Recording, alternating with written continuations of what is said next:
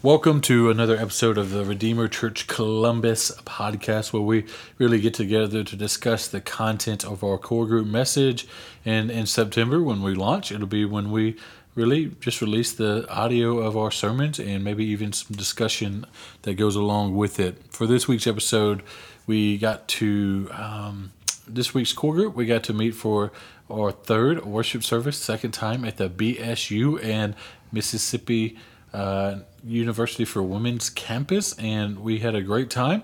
And in that discussion, we looked at the third aspect of the gospel, which is Christ is. And in that, we looked at Christ being fully God, yet fully man, that he is the suffering king, the risen king, and the great reconciler.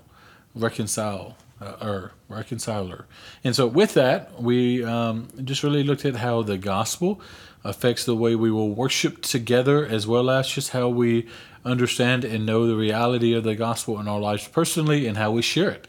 And so, first and foremost, the idea of worship itself, the third aspect of our worship, if it be through song or prayer or singing or just maybe even communion or Lord's Supper, the third aspect of it will be about Christ and what Christ has accomplished for his children in saving and redeeming us. And so that'll be the third aspect of the service. And the point is that the gospel is made clear through what we would say the first part of the worship service is before the preaching of the word occurs. Now, with that being said, I think it is important that we just understand this aspect of Christ. So Christ says, you said Christ is fully God and fully man. How is he both fully? Well, for this one, we really looked at John chapter 4, verses 1 through 7, and then 16 through 19. And what we see in this moment is that when Christ was traveling to Samaria, he stops in this town outside of the city where this well is. And at this well, he gets tired, but he also encounters the woman caught in adultery.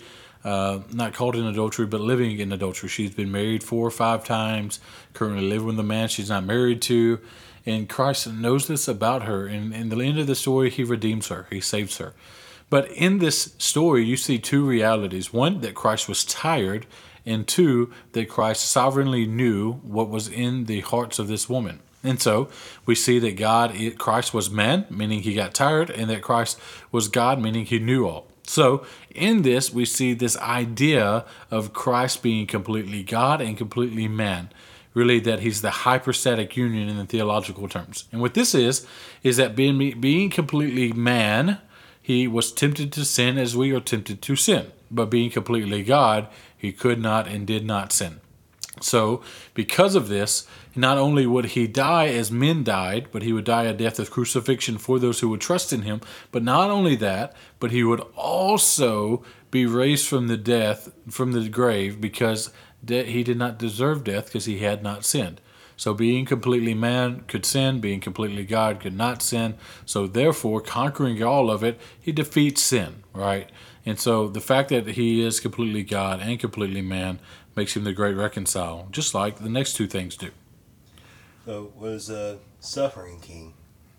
Well, I think this is the most common thing we know about Jesus outside of maybe his birth, is that he suffered the death on the cross for those who would believe in him, that he was beaten and prawed and crown of thorns placed on his head, mocked, made fun of, marched down a city, nailed to a cross, hung there for some time, and eventually dying, right, being placed in a tomb.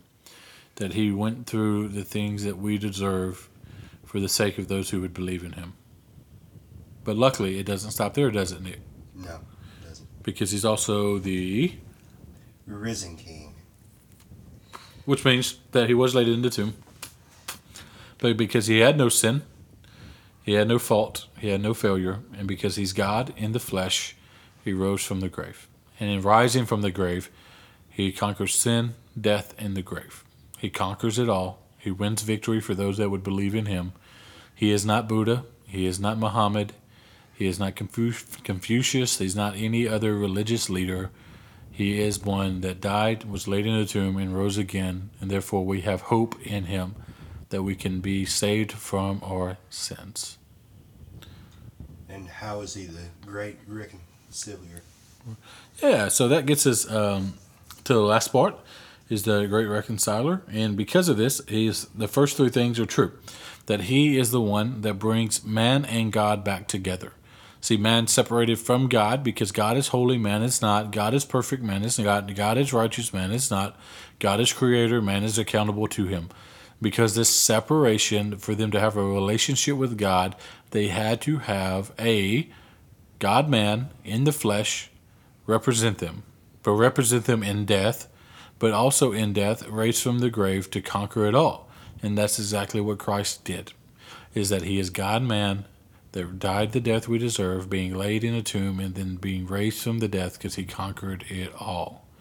So he's a great reconciler, meaning he brings man that was once an enemy back into relationship with God who was holy. And so in this we see that Christ is our hope. He is our joy. He is our peace. He is our only way of salvation. It's the only way we can be saved. It's the only way that we can find rest in him is by trusting in him. And so that gets us to the topic that we're going to look at next week in our core group, which is by faith alone, right? And so the only way we can be saved is by the grace of God through faith. And so that gets us into this conversation. Nick, I know you have nothing to add, as you didn't last week. And so because of that, I want you to read Matthew 28:18-20 again as we kind of depart from the podcast. All right.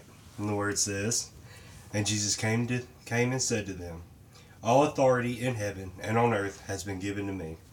Go therefore and make disciples of all nations, baptizing them in the name of the Father and of the Son and of the Holy Spirit, teaching them to observe all that I have commanded you. And behold, I am with you always to the end of the age." Have a good week. God bless.